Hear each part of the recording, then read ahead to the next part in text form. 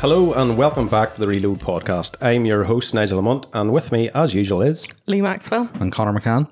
So today we have a very good episode coming up. We're joined by Gavin at Blackline Performance. Hello Gavin. Hello Nigel. And if you don't know Blackline Performance, do you want to give a brief description of it? Blackline Performance cater for all your aftermarket performance suspension needs and audio. We have been established now for nearly 5 years, and our current location is just outside Moira. We'll come back to Gavin after we do our usual bits and pieces. See what's new with ourselves. Yeah. Our previous episode was episode 40. This is episode 41. Previous episode, it was basically a bit of chat about this and that, Eurotref and Trying not to fall asleep. Bit of news, bit of questions. So this one's going to be a bit of news, and then we're going to chat to Gavin for a while. We have no hangovers, no showovers. Well, we're doing well. We're rare to go. It's about 35 degrees Celsius at the minute. We're in the middle of a heat wave, but we're in a nice luxurious office here at Blackline, so we're all good. And I haven't mentioned the heat at all day. No. So, yeah, let's crack on. So the first thing is we'll just basically go new with us, basically. So who wants to kick off? Not really an awful lot new with me the last week or two, just spinning about in the Jetta. Having a good time, enjoying myself. Seen some of your Instagram stories and just going, yeah, that's what it's about. Yeah. Where was the lake you took a picture of? That was the sea. Oh, it was the sea? It was the one I put up, was it? It looked like a lake. It looked like it was a body of water. Dundrum Inner Bay. We were up at the castle. Ah, right. Oh, very good. Yeah, cool. And so we went up to the castle last weekend, and then we went out on Sunday and took some photos of the Jetta over in Portadown. Same place where I did. Do you remember the photos of the Vento? Yeah. Years ago. Yeah, so same place. Now I wanted to recreate the Vento photo that we have on the canvas in the living room, and they've built a bike rack, like right where the photo was. Did they not know you're coming, Lee? Like, Obviously not. So I had to do it. The Vento is like facing with the headlights towards the left, so I had to do it facing the other way. So see, this is where you need to invest in a battery grinder. Yeah. Could have took that out of the road. Damn cyclists as usual. You know? Oh, yous are terrible. You put like 130, 40 miles on it last weekend, which is pretty good. And we came down in it here today, so. Running perfect, all good. Oh, I like a watch. It runs so nice, like, and it sounds so nice, and draws a lot of attention. Yeah. Before we go today, I'll have to get a run in actually, because I haven't got a run on. So. Do you remember the two old women up at the castle stopped you? Like two random? They came over and were chatting away, and we're like, oh, it's lovely and all. Oh, they don't make cars like that anymore. What in the 70s, 60s? Or? Maybe in their 60s, maybe. Yeah. They were driving a Clio, I think it was, like a new shaped Clio. And they're like, it's hard to believe that was a family car back in the day. And the problem is there's probably as much room as there is in that modern Clio because the doors are paper thin. Oh, my boat was 10 times bigger than theirs. They took their picnic table and stuff out, and I was like, So I had you? picnic table, 2 chairs, all the stuff. I was just like, yeah. What's up? That's the thing. Like my wee Mark one, I still have one. Don't worry. I love that. Of all the cars I've had over the years, see when you pull in the filling station and that there. That's the one. There's people over there. Well, we were driving back through Newcastle to come home, do you remember? And the guy at the roundabout, like, actually, like, crouched down, pulled his phone out and was videoing Lee going past. And I was like, I've built some weird and wonderful cars over the years, and no one's ever videoed me going past. Like, Lee produces the Jetta. I think it's because it looks like a wee old Granda car, I think. But that's, people aren't afraid to come and speak to you. Whereas if you were in a big boy racer-ish, in inverted commas, type car, people don't really like that. Do you know what I mean? Or they think you're a hooligan or something. But it's loud. And if you're driving about in a Civic that loud, everybody going, look at that dickhead there, you know. And then Lee comes along, they're like, oh, look at this is delightful. What else? You were bridging the gap in the car community as well. The Subarus appreciating it. Yeah, when we were coming back through Bad Bridge, we stopped at the petrol station to get ice cream, and there was a guy in a Subaru and a guy in a GT4. Yeah. And I assumed they were together, but it turns out they weren't. But then the guy in the Subaru... GT4? Yeah, like the round headlights. You don't see many of them anymore. It was lovely. It was really cool. And then the guy in the Subaru was doing a few wee revs on the forecourt, so I did a few wee revs just to answer him back. And then when he was leaving, he gave me the beep and the wave, and I was like, I'm accepted in the Jap community. Supping your ice cream. Mm-hmm. Drinking the ice cream, basically. Sign the transatlantic treaty. I like the Atlantic is Pacific, is it? I don't know. No, Germany. Global. No, I've completely balls that up. Sorry. Now we'll be grand. What else was there? Yeah, I'd also like to point out the fact that I called you a hypocrite. A lot of his listeners called you a hypocrite. Yes. Today, Gavin called you a hypocrite. pointed it out when we arrived today. You will But- notice that Lee was driving last weekend, but Lee only drives the fun cars at the weekend, it turns out. Yeah, I don't right. drive at the weekends except the Jetta. Yeah, there's a caveat to that. 40 episodes you've been saying that, and then you break it for the Jetta. Yeah. Rules I are only there. drive the fun cars at the weekend. Rules are there to be broken. Don't drive the boring cars. If I hadn't known that, I wouldn't have entered into that agreement. What have you been up to, Nigel? Car wise, my own cars, I've been doing a zero. I've been kind of busy with work and different things, but one of the main things is in the background. I think we launched the entry system for Gymkhana Grid just before we recorded last week, or just after we recorded last week. Yeah, I don't think we said too much about it, just Yeah. because we're on the DL. Monster approached us actually last year, and they were looking to do it alongside Dubshed, but hashtag COVID and all that. Yep. But they came back to us again this year, looking to run the event. So it's a standalone event, and if you just look up Gymkhana Grid, it's a timed event around a circuit, and it's a monster event. They have rounds all around the world, and then there's a final which could be in America, could not, maybe. Who knows what's going to happen? It's essentially auto testing for Yeah, it's for auto kids, testing, isn't it? Like, and there's two classes: all-wheel drive. There's two-wheel drive. It's the 31st of July and 1st of August at the Icon. Saturday will be like a scrutineer and stroke practice day. Sunday will be the final. It's no spectators, just because COVID restrictions are that late, and being able to get that in place in time for the end of July, it's just turned into a nightmare with That's such a everything that's pity. going on. Yeah, the prize up for grabs. Basically, if you win one of the rounds at the end at Gymkhana Grid at the Icon, you'll basically be flown with your car. Well, your car will be shipped, sorry. You'll be flown out to the final with another person. You'll be put up for a week, and then the grand final winner of that there will basically get a prize. The value, I think it's €10,000, something like that. very nice. But the main thing about it is getting your car flown out or shipped out there, and you'll be racing up against Block, Solberg, people like that there. It's a top event. Like, It's it's just going to be mental. a good opportunity for people. So the entries are coming in thick and fast. We'll need a few more all-wheel drive entries. So if you know anybody, give them a nudge. It's completely free to enter. Monster are setting the whole thing up. So There's a lot of high-powered rear-wheel drive stuff in this country too. Everybody likes their rear-wheel yeah, drive Jap there's stuff. a lot of drift entries at the minute, actually. So That's what I was wondering. I was actually thinking about it this morning in the shower. I was like, I wonder if like a lot of the like UDC, IDC type guys all yeah, entered. there's a few Would be IDC good. boys in. So there is. Excellent. So, That'll be fun. I'm looking forward to that.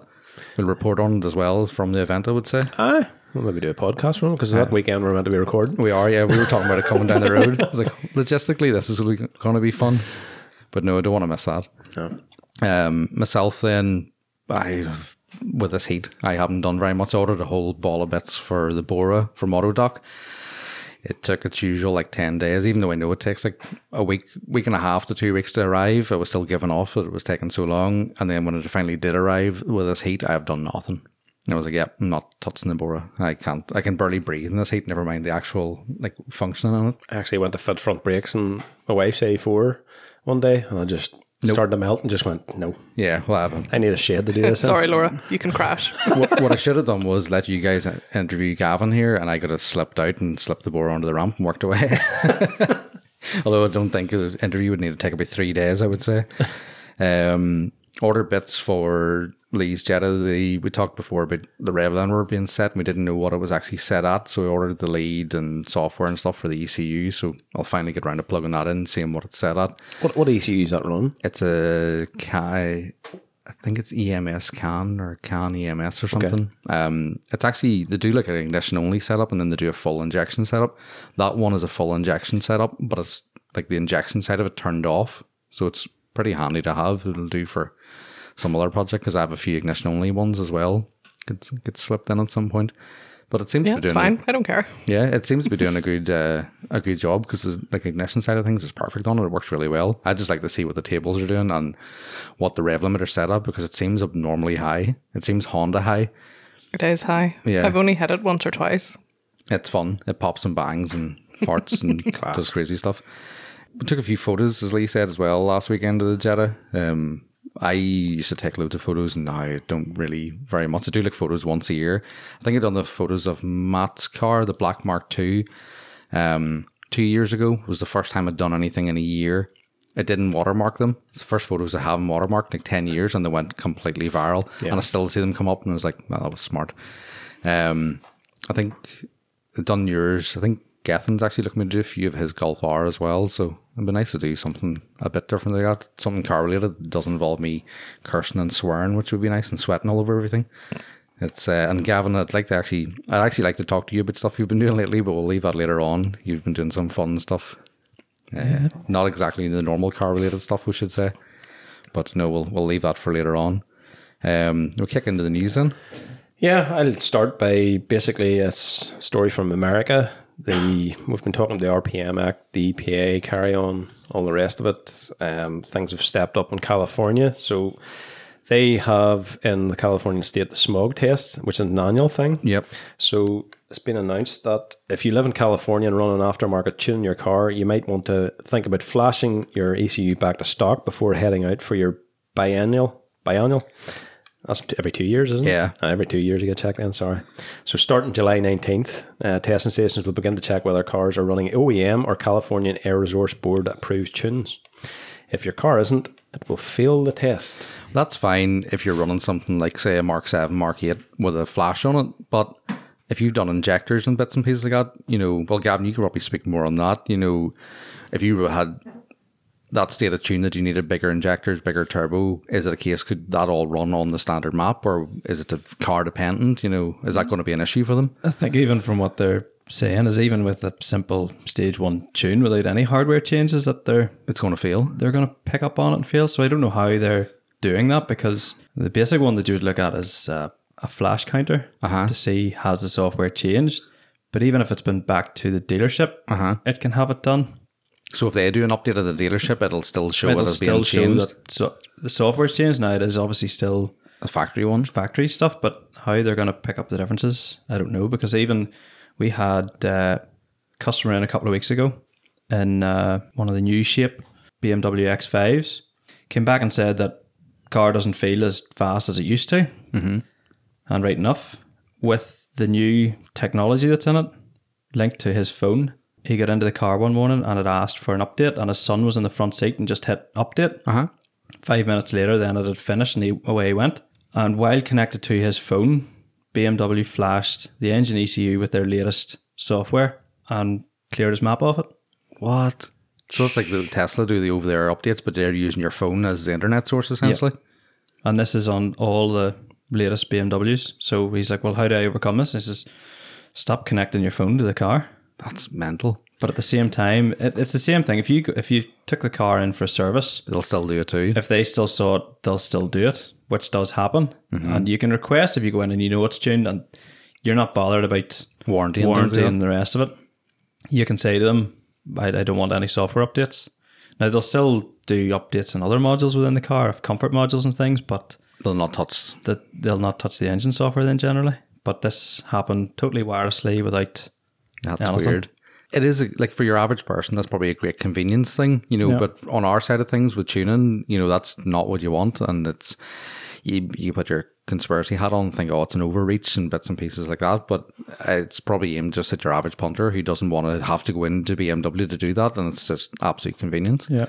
My wife sold Leon. It was a 16 TDI. And because of the whole Dieselgate thing, they brought all the cars in for the reflash. The car was dead after that. I made a big difference to it. They said, no horsepower will be changed. No, the car was absolutely pathetic after that. Laura hated the car ever since. Something has to change, that's when they're doing it. Yeah. Well, that's one of the most, or a popular thing that we would do, is that emissions fix, especially on the 1.6s, killed EGR valves. Yeah. Right, okay. So for the first couple of months, VW are like, no, this is nothing to do with the emissions fix. And then quite clearly it was. And they then started offering extended warranty to fix EGR valves for cars that had the emissions fix. And the easiest and simplest thing to do was revert them back. But now taking EGR valves out of 1.6 engines for local dealers and traders and stuff is week in, week out. It's the bread and butter kind of thing. Because they're all failing, and the easiest and simplest thing to do is just turn it off rather than spend hundreds of pounds and trying to fix it. And the worry about what's happening in the States there with the EPA attacking that is that it crosses the Atlantic to here. It's a trickle-down effect. Everything that happens in the States moves across. It's happened down south already. Yeah, that's what I was just about to bring up. Well, that was, about them plugging in for their NCT. I think we mentioned that last week, didn't we? Yeah, we mentioned it, and then I seen, I think it was on Autostad's Facebook page, those guys saying, oh, you know, they're just plugging it in, it's not going to happen, and blah, everybody's all paranoid about it. And I was like, well, why are they doing it? You know, of course, once they do it and see that that works, it's like a soft introduction. They'll add more and more to it. It's just so easy to do. And it's scaremongering as well. Yeah. They want to get it out there and they want to have people terrified, thinking, I can't do that anymore because they're going to find it. Yeah, they put you off doing it in the first place. But at the same time, I don't know how they're going to find it, because you'd need to take that in, read the software off, and then see, has it been altered?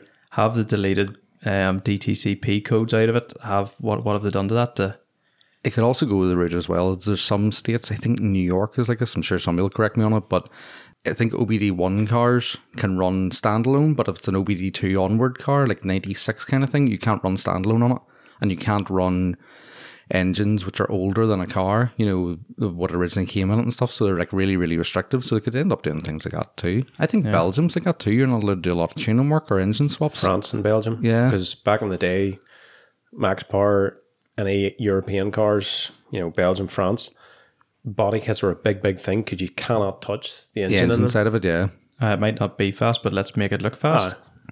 Yeah, I'd work with what you have kind of thing. Yeah.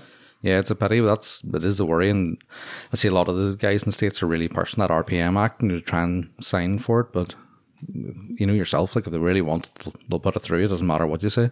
Yeah. So, That you? yep. My first one, I've been hitting the books for this. So I'll start off just saying the Golf R wagon, the Mark 8 is out. Have you seen that? Mm-hmm. I'm not a big Golf R guy, as will the Mark 8 anyway. The estate is so much nicer. And the front end is the same pretty much, but the back end is working nicer because I've moved the number plate up onto the boot lid. So the Mark 8, this is pretty much, it looks like a flush boot lid you'd have done back in the Max Power days, like in the early 2000s, and I didn't really like it. And they've moved it up onto the boot lid now, and it looks so much better. It looks like it should have been all along. Mm-hmm. I haven't seen any in person. I don't know actually when they're out, but it's the usual spec, 320 horsepower, 41k starting, which sort of leads me into the next part, which is the US release of the Golf R and Golf GTI. They get a wagon, do they? No. Yes. I don't know. There's been think nothing they do. offered yet. But the hatches are out and the GTIs are out. The Golf R in the States is coming in one option only, so they're calling it like a high-end option. The only thing you can pick between is DSG or manual. It's starting at $44,000, which works out at just under 32 grand. Ours, I then sort of went, well, what are we paying for them? Spec'd up like a mid-spec one, Lapis Blue 19s, tried to match what they're getting with their high-end spec, and it was £42,000. So it's over 10 grand more we're paying for it than what they're getting it at. And I couldn't work out if they have the Akrapovic exhaust on it, but if it's not, or if they have it and we don't, that's an extra 3 grand. Leather, 2.5 grand. The drift mode, which is like the R performance pack, is another 2k on top of that as well. So you could spec that up to nearly 50 grand. And they're getting that car for the equivalent of 32. It's usual rip-off Britain. Oh, yeah. But, like, I'm sure you've heard in the Revival Motor and them talking about the price of the M2s, M3s, stuff Yeah. like that. They're so much cheaper over there. And that's why you go to shows over there, you see shows over there, and everything's like the newest stuff, you know, and it's all modified. And like they're probably building a car, like a quote-unquote show car. Wheels are, you know, a bit of tuning work for the price of what you would pay for it new here. That's so sickening. And then in the States, the other weird thing, this has been like this for years though, they kind of distinguish the difference between a Golf and a GTI. So we would say technically a GTI is a trim level here, you know, it's a bigger engine, you know, all the mod cons and stuff, but it's not a separate car. They look at it as a separate model. So they've actually done away with the Golf in America, and you can only get the GTI or the R now. Right? Yeah, but it's a weird setup they've done now. So we buy a GTI. I think here you can get, is it a GTI, and then the GTI, is it the Plus or the Performance Pack, which is PP. yeah, slightly bigger brakes. You know, Club Sport. they actually have 3 standards of GTI, so they've essentially just renamed the Golf the GTI, because you have a GTI S. Rabbit, and they call it Rabbit. They don't even have a Rabbit option in this. Yeah. So they have a GTI S, a GTI SE, and a GTI Autobahn edition. Their base model GTI comes in at the equivalent. It's $30,000, which is 22 grand for a GTI. Oh. Would you not? Sicken you, so it would. Yeah. Again, ours are starting from 34 grand. So it's so sickening. But then swings and roundabouts, like, to live in America, you've ridiculous medical fees. So Yeah, and we don't have school There's shootings. That's a there- good thing. You have to be a trade off somewhere. Like, although we don't have kids, so give me the cheap GTIs. just keep a Glock in your back pocket. That's it. Oh, it'd be great. Don't get me started on guns. But it was interesting. I kind of, when they did release the figures for it, I seen it and went, what the equivalent hours for is? And then Revival had talked about it as well. And the more I looked at it, the more I sort of got down a rabbit hole into it and specking it online. You can do some, like the spec on the cars is really, really nice, but for the money, like I've talked about it before, the i30Ns, even the Civic Type R and things like that, there's a lot of competition. You really want to have to own the Volkswagen. That's my opinion of it. Like, Yeah. you have had one in recently, if you don't want to say much about it, but We've just finished putting an ABP air suspension kit into a 1,000 kilometer Mark 8 GTI. that's impressive. Have you seen many on the road other than that? I've seen the Mark 8s. Can't recall even seeing one of the GTIs yet, Yeah, other like a than sitting performance. outside the The dealerships? dealerships. I've seen a couple of hours, but I haven't seen a GTI. I think I've seen 1 or 2 hours locally, but they haven't been a massive seller from what I've seen anyway. There's no good finance deals yet. That's why. Do you remember when they released the Mark 7R and the finance deals? Was it like 200 quid plus VAT or plus something? VAT. And a 9, They were and a- cheaper than the GTI, weren't they? Yeah. On the finance. There was a deal in RMS came through. I think they have a section in RMS for them where they do For golf hours? No, the lease deal section, or there's some sort of thing. There's a thread about it, yeah. And there was a company in Wales or something, and they were doing Mark 7 GTIs at 189 plus VAT a month. the funny thing I know was, two fellas locally that went jumped on for that deal, the funny thing is, like the Mark 6G or the Mark 6R, was it like 600 or 666 of them that sold in the UK? And they probably sold that in the first week for Mark 7Rs when they done those lease deals. Which, Andy Maxwell, he was out in Australia a few years ago, and he says every second golf he's seen was an hour. then your fuel costs and all too makes a big difference for running. It's great. We need to move countries. Definitely. You Langley? Speaking of Australia, a brochure error is set to cost Ford Australia around $2.4 million. That's about £1.3 million. The grammar Nazis will be cheering. The 2021 Mustang Mach-E was advertised with equipment that either wasn't available on the car in Australia or not offered anywhere. So the missing stuff that Ford had promised included a Torsen limited slip diff, rear parking sensors and adaptive cruise control. So the quote from Ford says, uniquely engineered parts which are designed to improve downforce and cooling on the Mach-1 unfortunately mean that the vehicle does not feature adaptive cruise control or audible rear sensors, to try and explain why it was in the brochure, but you can't actually have them. That's a strange one. So wonder who proofed that. Oh, yeah. obviously they've had a lot of complaints, so their initial solution was to offer the first 450 Mach 1 buyers in Australia 3 years free servicing plus a Ford performance track day. And not surprisingly, a lot of people told them to shove it up their ass. Oh, well, you're not going to do a track day with your Torsen diff, are you? Like? I was going to say, you'll take the track day and they just void your warranty for you. Oh, pretty much, yeah. Oh, that's the plan. I like that. So they've now changed their offer, making this mishap their most expensive ever. Those who have ordered a Mach 1 prior to the correction will be offered a $5,400, that's about $3,000 in our money, rebate. And if that's not good enough, a full refund of your purchase price or deposit if you decide you don't want it anymore. If for whatever reason you decide that you take up the servicing and track day, which is only worth about a quarter of the cashback option, you can still do that. Why? I don't know. And then anybody who orders them after that is offered a kind of screen down Aye. something as an incentive to buy them now that you know about the problem. So yeah, that's a bit shit. Don't tell lies is what you're saying. I wonder how many people get sacked over the height of that. Oh, somebody will get scapegoated, obviously. Like, probably not the person who caused it, to be fair. But if that was the government, no, they get fired. Oh, yeah, 100%. That's for another podcast, though. We'll start running those later. We have a Patreon conspiracy podcast, if anyone's wondering. We'll have to go into the basement for that one. So my next bit of news then is Stellantis, who are the strange conglomerate who own Peugeot, Fiat, Maserati, Jeep, Alfa, Dodge, Vauxhall, Opel, Chrysler, Citroen and Lancia. It's just a weird mix of The different also people. rounds. Yeah, pretty much. Like, who's not doing The well, we'll buy them up. in-betweeners. So, in honor of their own self-appointed EV day, so there is an EV day in September, like a global EV day. No, Stellantis went and made their own just to be different. They released a new slogan for each of their brands. Did any of you see these?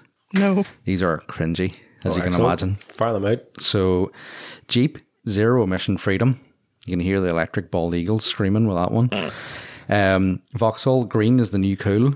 That's just like, you know the anti-drugs ceremonies you got in school? It's like, kids, don't do drugs. Drugs are for mugs. You know, that's pretty much whoever wrote that. Citroen have went all futuristic fucking Demolition Man utopia. Citroen Electric, well-being for all. Praise the leader. Whether you want it or not. Whether you want it or not, you're getting it. Conform. The Abarth brand, which is the performance side of Fiat, Yep. heating up people, not the planet. These are just really bad.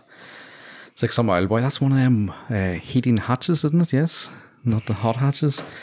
Lancia have just went full lies. So Lancia have went the most elegant way to protect the planet. So I don't know about you guys, but Lancia haven't really built elegant cars. And the only one they do is, I think it's pronounced an Epsilon, which looks like an egg on four wheels, and it's far from British. elegant. It's. Do you ever see the Aston Martin? What's the Aston Martin hatchback they've done? Is it a Signet? Was it Aye, not the a wee teeny one. Tourago in disguise? Yes, it looks like a Wish version of that. It looks like a Chinese rip-off of it. It is not elegant. And then finally, Dodge had tear up the streets, not the planet. So from a company who shoves 700, 800, 900 horsepower V8s into anything that moves, I would have thought Dodge's slogan would have been fuck the environment. But no, it's tear up the streets, not the planet. Where do you go with that? Like, you know... As Donkey would say, soft hers. Soft hers. Would you ever, like, as an enthusiast, do you ever look at that and go, well, that's me turned on now, I'm buying one of them? And Dodge are going, no, we're not selling electric cars, we're selling e-muscle cars. That's what they're branding them as. Nothing like creating your own brand. They'll be like, oh, we're the number one seller of e-muscle cars when nobody else does them. Yeah. That's... But I don't know how a sad Dodge are world. standing over that, because Ford have brought out this fully electric pickup, Yes. and all these other ones are all doing all these electric or hybrid things, and Dodge are like, no, let's stick the Hemi engine into a station wagon. Yep.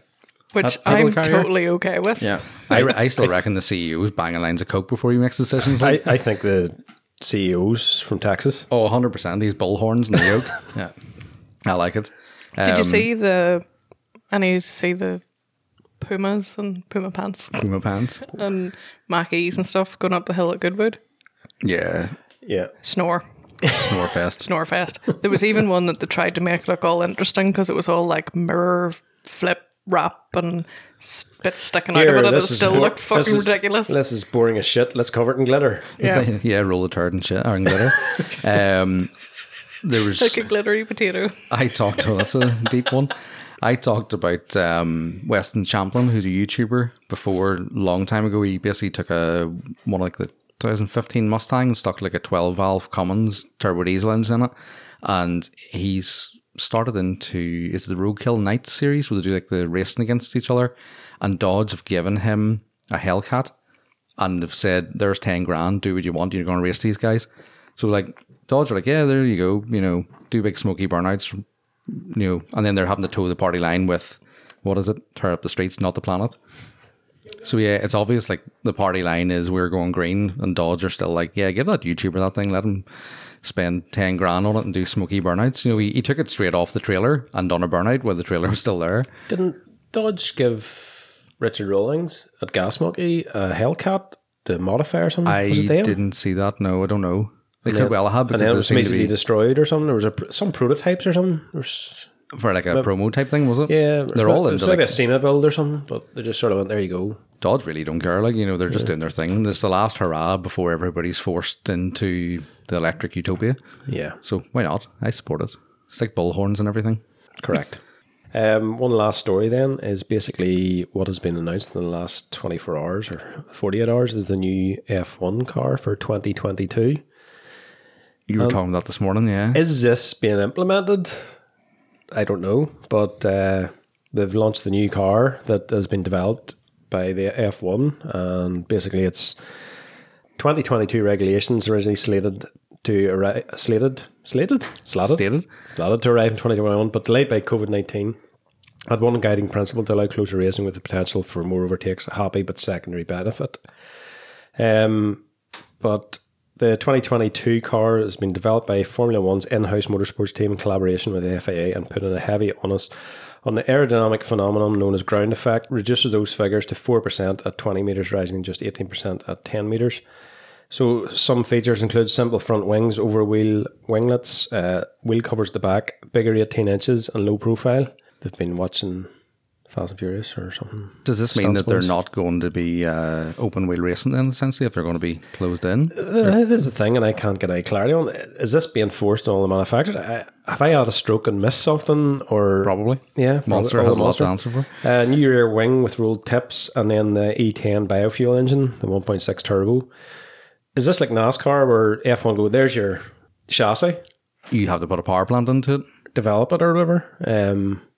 Or have they just released that as this is the new regulations? This is roughly what it will look like on those regulations. You can still tweak your wings and whatever else. Like I've been dipping out of F1 the last while, and I must have had a stroke, but I look at it on the websites. I don't know if it's clear or not whether this is going to be the car that is going to be used. It's getting very regulated. I think most motorsports are kind of going that way, which is a pity to see because obviously, you want to keep it competitive racing, but at the same time, you want like the reason they're racing is to develop. It's chassis development, engine development, and that trickles down into your road technology. But it's all right saying, yeah, let's make it fairer and let's make it more competitive. But at the end of the day, Red Bull, Ferrari, Mercedes, they have bags of money. So it's going to be the guy with the most money, usually, that's going to be able to develop the car. So you can say there's a chassis, but 2 years down the line, they're still going to be doing laps down the boy that's running 10th. It is always the same that way, like, isn't it? Yeah. Or most of the time, anyway.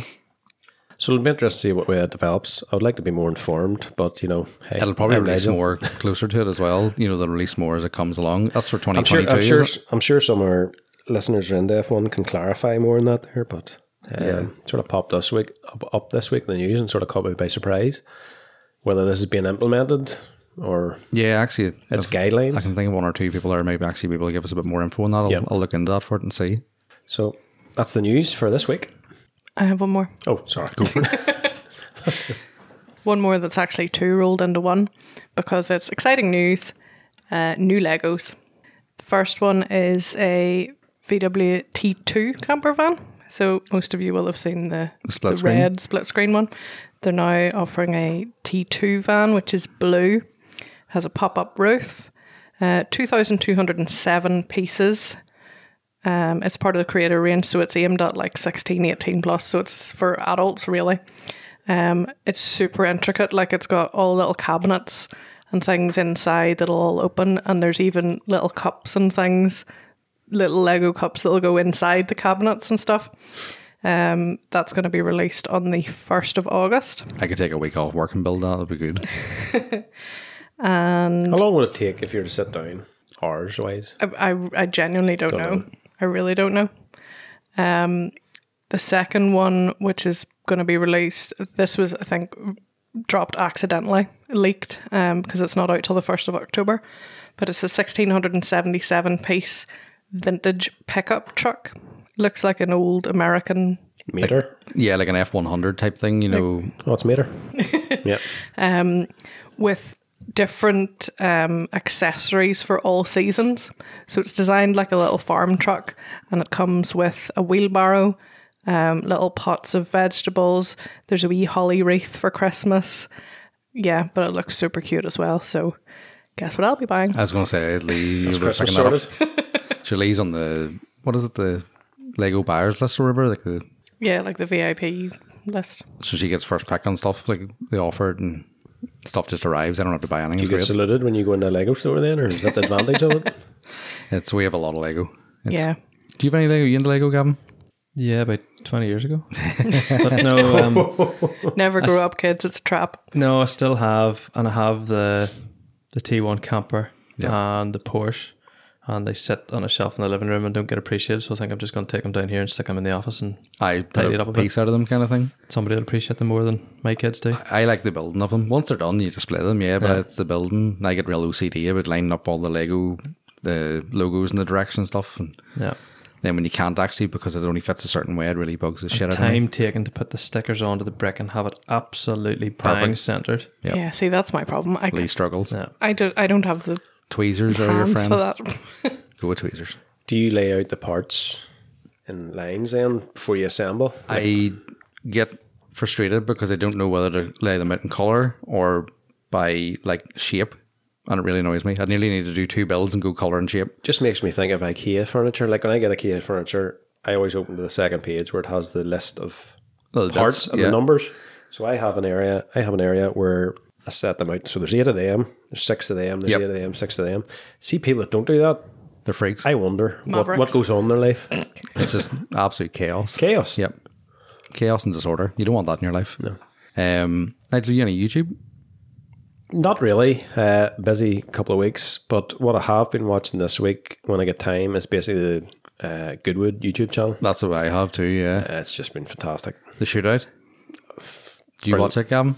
I'd seen some of it. I'd watched some of the highlights of Some impressive stuff running up it. Robin from Studio 10 was over at it, and he kept sending me pictures and stuff, and I'm definitely going to go next year. Yeah, It I'd looks like to go. fantastic. followed his Instagram story the whole weekend, and it's just some of the stuff's unreal. And I'd nearly think sometimes of those things you appreciate it more seeing it in a picture than you do standing in front of it. Yeah. It's like you go to shows and you're walking around looking at cars and think, oh, that's nice. cool. When there's lots of really cool stuff, and then you see a picture of something after the show and you think, I didn't even notice that. That's But dog you've shit for me. You've walked past it and you haven't even appreciated it. Yeah. I think it would. It's overload. Yeah. I think I would bypass going classic just to go to that because they're very close together, sort They of thing. are, So I yeah. would only go to one of them. But I think I would probably next year do that. But from what Robin, I think he's been there twice in 3 years. Yeah. It's the access into the pit areas and stuff, and there's celebrities and car guys walking about. That's what I enjoyed It's about full Knock access. Hill. We went to the touring cars at Knock Hill because it's such an old circuit and there's not much room at it. You can just walk up to guys working in the cars and ask them about it and chat away, where the likes of Silverstone, it's a bit more closed off. Yeah. So that sounds good for Goodwood. I think the only thing about if you were going to go and watch the shootout or something, it's that problem of road racing where you pick a spot to stand and they come past you and they go, boom, Aye, and it's and gone. you see them for like 2 seconds and then that's it. And then you wait for the next one and it goes, boom. Well, one thing you couldn't say was boring over the weekend was the drifter runs. And one in particular, James Dean, but Kevin Quinn. Yeah. Oh, jeepers. That man was heading for a wall. Did you notice the commentators know nothing about drifting? Was one of them not Becky Evans? I don't know, but whoever was I thought she'd done the commentary. I know who you mean, yeah. She's Well, basically... it was 2 guys was doing it, and you could tell they it knew wasn't them, nothing sorry. about drifting. You know, it was like watching or listening to your mum commentate on it, like, oh, the cars are sliding. Were Look, they he's very going well sideways. spoken, were they? Yeah, they were. They could tell you anything about any 80s Ferrari, 100%. but nothing about anything. probably tell you the torque bolts. Oh, or- those cars are very nosy, aren't they? yeah. Oh, and the cars, they seem to sustain a lot of damage and stuff. And you're like, yeah, it's a drift car. It hits the wall. That's what it's supposed to do. I follow Becky Evans. You know, she's going out with James Dean. And I thought she mentioned she must have been commentating on the Goodwood channel. Lester's doing different, because there was Must other been commentators Brown down work. in the pits and stuff like Must that as well. with somebody else or something. The highlight for me, though, the HKS GTR R32 Skyline. My God, I grew up watching that thing, you know, and you seen it, and it was just full of the pipe the whole way. And you're just like, that thing's worth an absolute fortune. And it's the same with all the cars. Like, a lot of cars is like totally irreplaceable, and they're just giving her 10 tenths the whole way up. Next Swift in the Mini, did you see it run? The 1275 GT Mini. He was just on 3 wheels the whole way up. I've never seen a Mini move like it, and was beating stuff like Formula 1 cars and stuff up the hill. You're just like, that thing is incredible. This guy was just boot to the board the whole way and keep steering. And new way the Minis, like those rubber cones for springs, you could see it just bouncing around corners, and just absolutely impressive. The Camaro that experienced rapid unscheduled disassembly. Yeah. It's what do you do when you hit a bale? Oh, just disintegrate. That seems to be the way to do it. Build quality. What did you say last night? You know that quote from Blackadder where it says, what happens if you step on a landmine? And he's like, oh, well, the general procedure is to launch yourself 30 feet in the air and scatter over a wide area. Yeah, that's what happened to this guy. And And again, one of the highlights for me was the Nescafe Renault Laguna BTCC car. Oh, yeah. The green That one. was cool. Yeah, and like of all the impressive stuff that's there and stuff that's worth 10 times that, that's what I want to see. It's like the old touring cars and things you kind of grew up idolizing. You going, well, that's still out there doing its thing, and it might get a run out once a year, but it's cool to see it. Travis Pastrami done a really good run in the Subaru, didn't he? Oh yes, the sandwich man himself. Yeah. So good. Who are you laughing at? That man doesn't blink. See if you watch it back, he's just like staring. The man's on drugs. But the thing about him is too, afterwards, and I was saying this to Stefan last night, I think it was, when we were watching the highlights, he always seems really appreciative to be where he is. He's not going, I'm great and I'm doing this. Yeah, he's there and he's like, oh, I'm so delighted to be here and had fun. And like he comes second and there was a very little time difference in it. We can't talk about Goodwood without talking about the BM that crashed, the Alpine. Oh, yeah. Alpine, sorry. Oh, yeah. He's made some sort of excuse about there's a chicane that was there yesterday that wasn't there or something, or they moved or something. His eyes weren't working, is that what it was? I think he just balls it up. Good advertising for them either way, though. Still get the eyes in the car. Yeah, that's true. That's the way I would look at it. No such thing as Was it bad Max Clifford advertising. said all publicity is good publicity? Yep. Apart from when you're getting done for... Playing with kids. Yeah. Yep. Which he was. Yeah, that's me for YouTube, though. Before we go into our interview with Gavin, I'd just like to take a moment to talk about our sponsor, Studio 10 Bespoke Car Care. Studio 10 are a car care business located in Ballymena, Northern Ireland. Robin specialises in vehicle detailing, paintwork correction and ceramic coatings. Studio 10 are the only Mavinci approved detailer based in Northern Ireland and are proud to have many years' experience in the automotive industry. They also offer an online training programme, Foundation Pro. This programme is designed for those who want to improve their current skill set, whether that be to detail their own vehicle to a much higher level or considering starting their own valeting business. The course also offers many other benefits such as discount codes for various detailing companies and much more. To view all their detailing packages, training course and obtain details on all the other services they provide, visit their website at studio10car.care or simply Google Studio 10. You can also find them on Facebook and Instagram at Studio 10 Detailing. While Studio 10's own discount code has expired for the training course, it's been extended for Reload Podcast listeners. Use the code RELOADPODCAST at the checkout to get £100 off the online course. This episode is also brought to you by Reload Global. Reload Global are an enthusiast-owned company providing you with not only premium automotive apparel, but accessories such as garage banners, posters, stickers and air fresheners. They're Northern Ireland based, are an official stockist for 8380 Labs in the UK and Europe. Pop on over to reload.global and view their online store and see what's right for you. So it's that time, folks, where we get into our main topic. And of course, we're sitting down with Gavin from Blackline Performance. So Gavin, thanks for joining us. You're usually on the listening side of things as opposed to the speaking side of things with this podcast. Yes, it normally takes me about 3 or 4 days because the drive to work is only about 10 minutes. Yeah, you have the same problem as I have. Blasting podcasts for 5 minutes and trying to remember what they said. So for those of you who don't know you, you've already said you own Blackline Performance, specialised performance work, tuning, suspension work, remapping, like a raft of other things which we'll get into as well. But you also have a fairly rich car history of cars and vehicles that are a bit left field. It's not your usual show cars of Golf GTIs, F4s, that kind of thing you would see. Yeah. So we'll just start out. We'll start at the start. Your first car on the road, what did you start out with?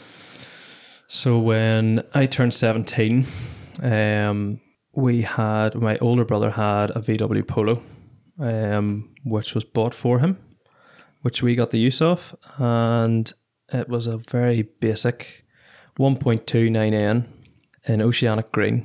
That's a nice colour. So the only thing that went for it was the lovely pearl metallic paint on it. Yep. So learned to drive in it, passed the test, wanted to modify it, but wasn't really allowed to because at this stage you were paying silly money for insurance and there wasn't a chance that you were declaring modifications on it. Does this mean this entire business is built on a rebellion against your parents? No, not. No, weren't allowed to do it at the start anyway. I think the only thing that we did change was we put a set of wheels on it. Just as you start out, everybody makes horrendous decisions. Of course.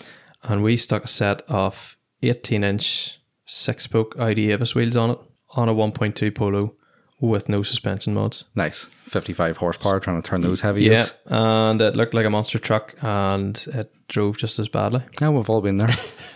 And they lasted about a year. And then I think at that point, My older brother got another car. He got another Polo. He got a 9N2. So I took over with a 9N and then thought, right, well, we'll throw caution to the wind here and we'll just start doing stuff to it. So onto eBay and bought the finest set of TA Technics coilovers for it. Of course. And changed the wheels then. Bought a set of 17-inch Mark 1 TT wheels off eBay that had just been refurbed, real good condition, and obviously a good, solid, genuine wheel that was a straight fit. Is that the 6 spokes?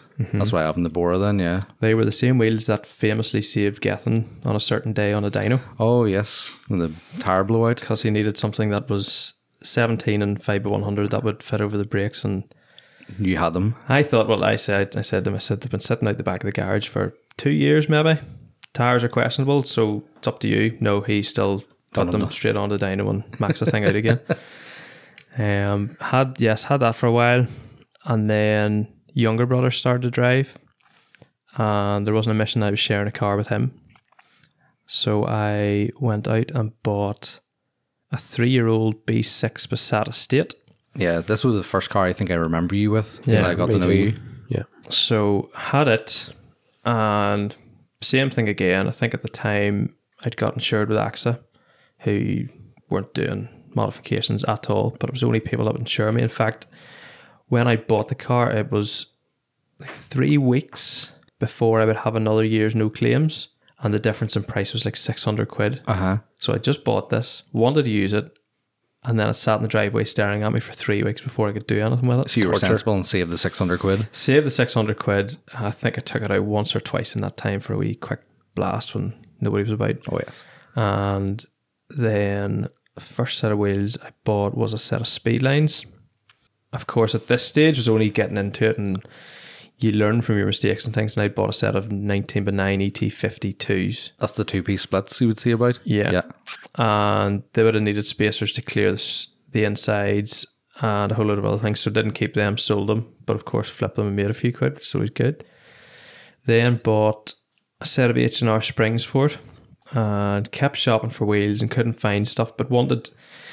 I don't want to go and lift something off the shelf. Yeah. I've never had a set of wheels that you can just go and get off the shelf, but at the same time wanted something different. So I'd found these, again, another eBay find. It was an aftermarket replica style wheel of like a Brabus wheel. Wanted to see if I could get them, and the sellers on eBay, you know, everything's listed but nothing's available.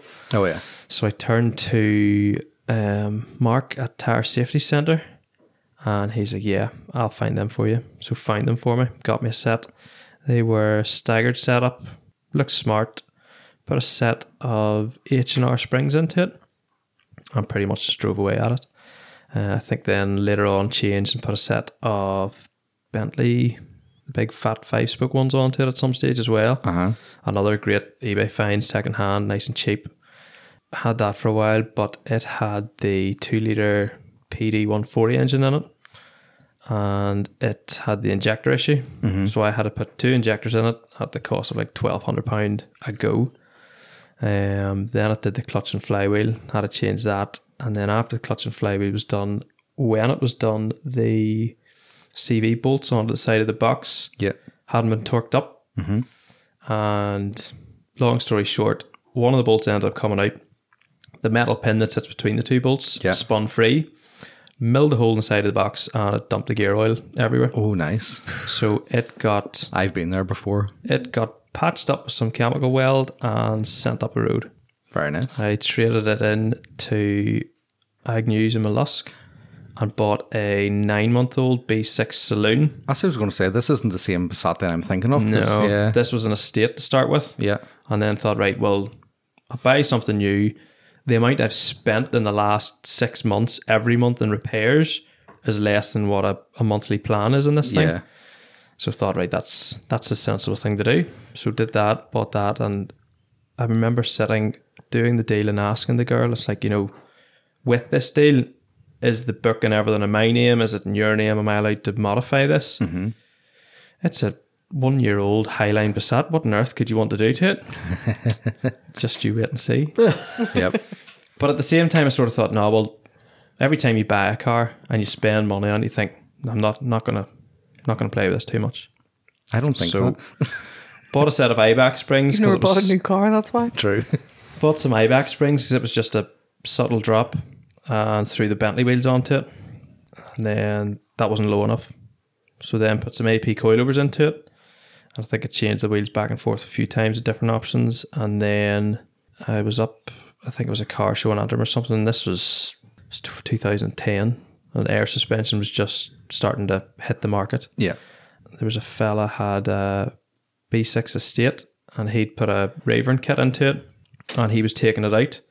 Messaged me. I think he messaged Aaron at the same time because he had his Estate That's right. at that stage.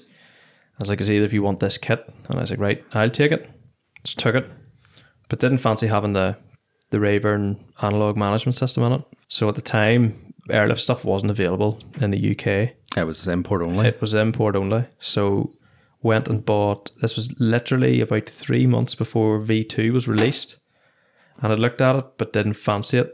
I liked the controller of the V1 more. Yeah. So I had the airlift V1 management then. Bought it, put it in, put the rest of the kit in. Grand. The front suspension then after another couple of months started knocking. And I was like, right, can't be having this. I need to sort that. Imported a set of the airlift slam fronts for it then. And put them into it. And drove away at that for a good while. And then changed the interior.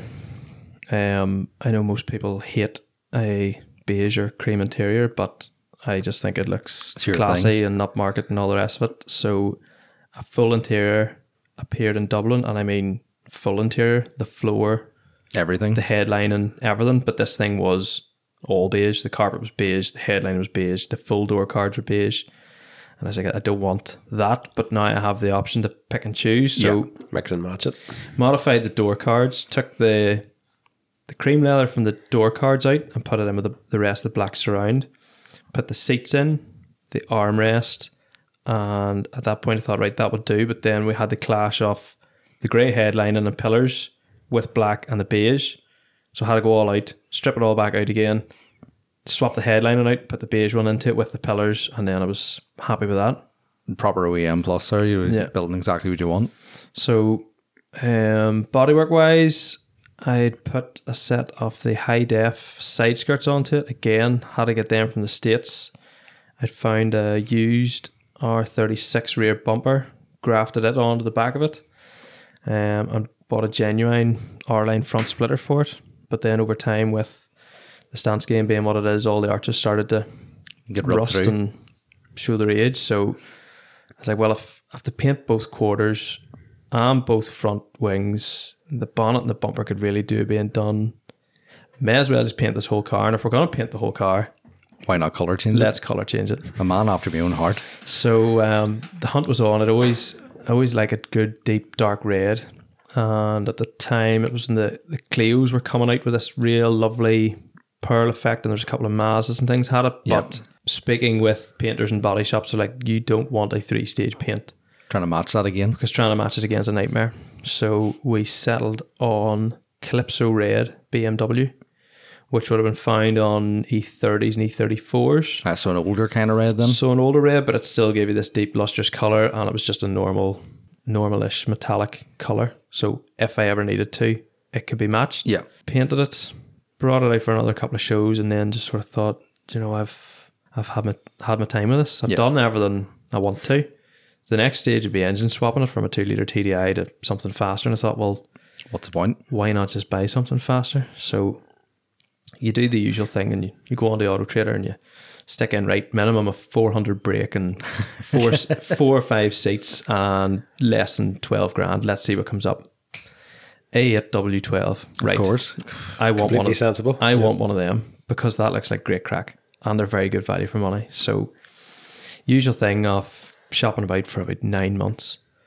Constantly watching to see what came up, what options there were, spec lists and all the rest of it. And eventually then sold it Passat, tried to sell it as it was, but in the end just stripped it, and it was a salesman bought it who would buy a car, stick big miles on it, and then get rid of it. So I had it all back to standard, but it still had like poly bushes in it. It still had, at the time it was Revo software in it.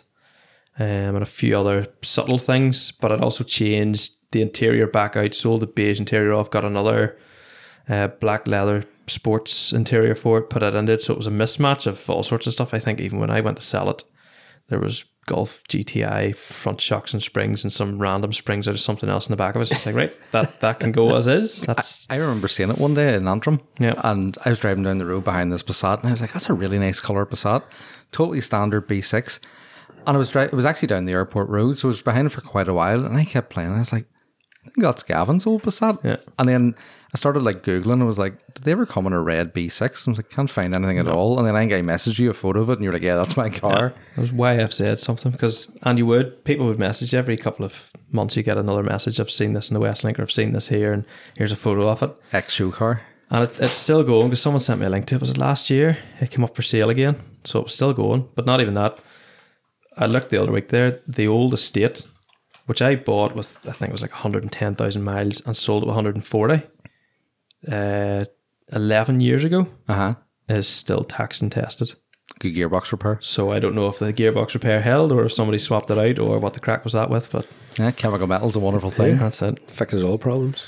So the Passat went, and of course, after shopping for 9 months for a replacement Audi, as soon as you sell it and you're ready to buy, nothing on the market. Of course. Absolutely nothing. So I gave it a week or two, and then this blue one appeared way down in the south of England. Long wheelbase, loads and loads and loads of options, loads of history with it. And my only sort of stipulation, didn't want a silver. It needed to be black or dark metallic, and with a lighter interior. This one had a lovely silver leather in it. So gave the guy a phone call. I says, like, I'm coming over from Northern Ireland. I'm fairly confident I'd take it. He sent me loads of photos of every stupid wee thing, like driver's seat bolsters and everything. I wanted every mark in the car. It's that age-old problem, though, of travelling to another country to lift a car. You want all the information before you do. And he pretty much knows if you're going to the effort of booking a flight, you're taking it. Yeah. But he was very honest. He refurbed the wheels and all for me, and went to see it. It was as described, absolutely spot on.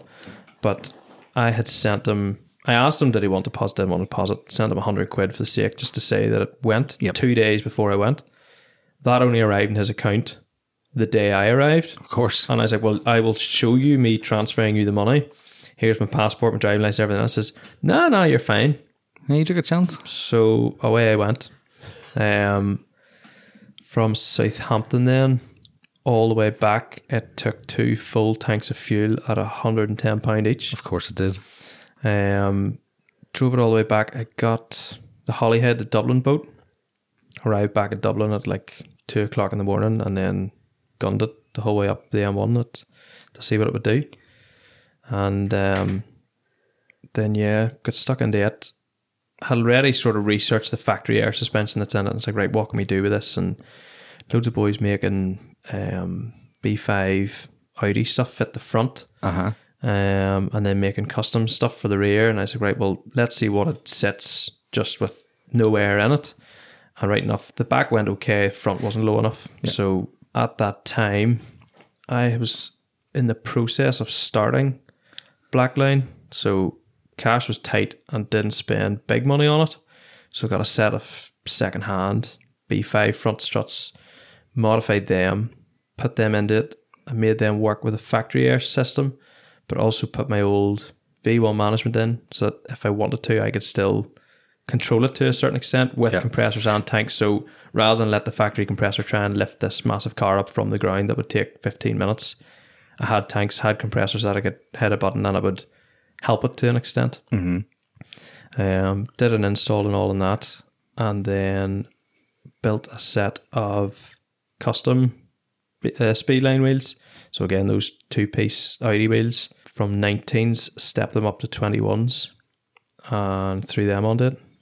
The funny thing was, at the time, the 21s didn't look ridiculously large on it either for the size of that car. Yeah. You know, it's such a big car that takes that kind of thing. Disappeared in Land yacht problems. Yeah, you put 19s in that, it looks like it's on steel wheels. Yeah. And then we had a show in, was it down in Dublin? It popped the bead off the tire with the weight of the car sitting on it. Yeah, so while sitting at the show, it was near the end of the show, walking back past it, and it's like, that doesn't look normal. And right enough, just with the weight of the car sitting on the sidewall of the tire, it had just slipped it off at some stage. And That's I don't know if impressive. it's slowly done it over the day or if at some stage during the day when I wasn't near it, it had It just popped. But lifted the car back up, stuck a compressor onto it, and it filled it back up. So just right, 50 psi in that'll do us get back up the road. And it was on the same run home. Made it the whole way back, and we were in convoy with Nelly and Clark and a couple of others, I think. Made it the whole way home and got stopped by the police half a mile from the house because Clark was in front of me, and obviously all arriving back at my house didn't want everybody landing. They wanted me to go into the driveway first. So Clark slowed down, waved me past, 450 brake. It was easy enough to overtake him. And then the next thing, there's this Leon right up my backside and pulled him behind me. And got out and all guns blazing. That was a very dangerous manoeuvre. And I says, well, I checked the road ahead. I indicated. The car in front of me indicated the near side. Let me past. We knew what was happening. And then says, well, that's not the biggest matter. We're going to get onto these tires now, aren't we? And I says, This is where you shine. don't. And Recall this. This is good stuff. he got out, and I says, what's wrong with the tires? And he says, they're far too small for those wheels. And I says, they're not. He says, what do you mean? And I says, I do this stuff for a living. I says, they're not too small for those. I says, you don't put a 2.5 ton car on ridiculously stretched tires. Not letting on that previously that day it had slipped off the bead, but You said that's neither here nor there. Minor thing. So then Clark, they all stopped then behind me. And Clark came up and says, what's he doing? He says, he's doing it for the stretch. He says, hang on. Clark went to the glove box and pulled out Nankang spec sheets. Class. which I carry as well. And it was Nankangs on the Audi too. So I says, here you go. There's the spec sheet. There is a 255 tyre on a 10-inch wheel. And it's allowed to go anywhere between an 8.5 to a 10. So you can go and get your tape measure. You can measure the size of that wheel. You can see the size of the tyre. But that tyre is within manufacturer's recommendations. And argued and hemmed and had, and he says, right, okay. And then came back. He says, it's okay, I'm getting a traffic branch officer to come down now. And I says, you're wasting everybody's time.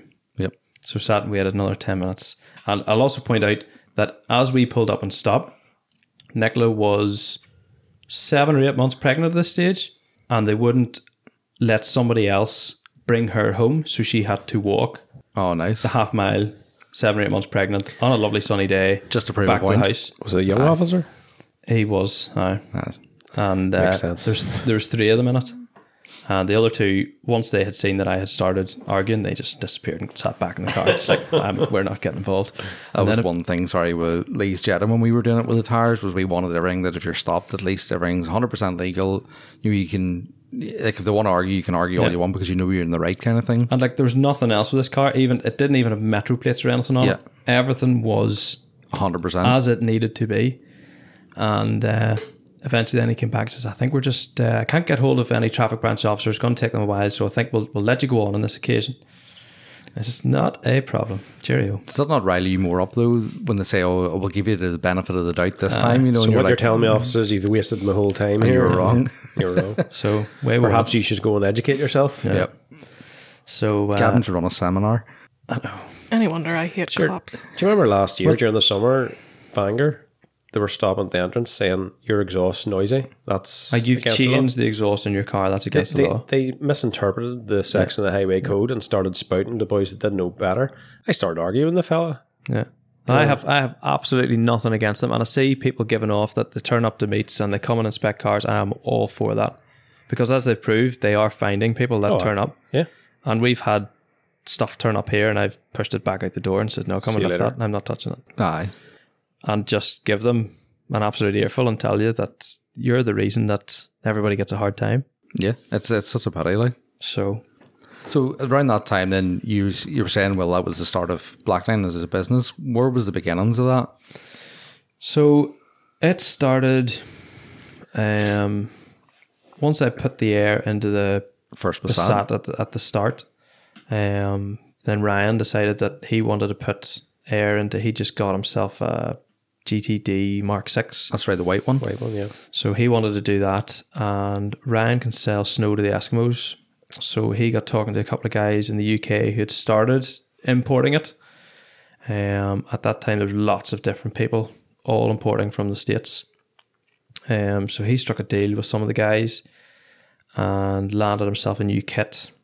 We went about fitting it into it. And then at that point, it got loads of attention because it was like a 3-month-old car on air, which wasn't done at the time. Got loads of attention, got loads of people asking, and that's when he and I started doing the air suspension.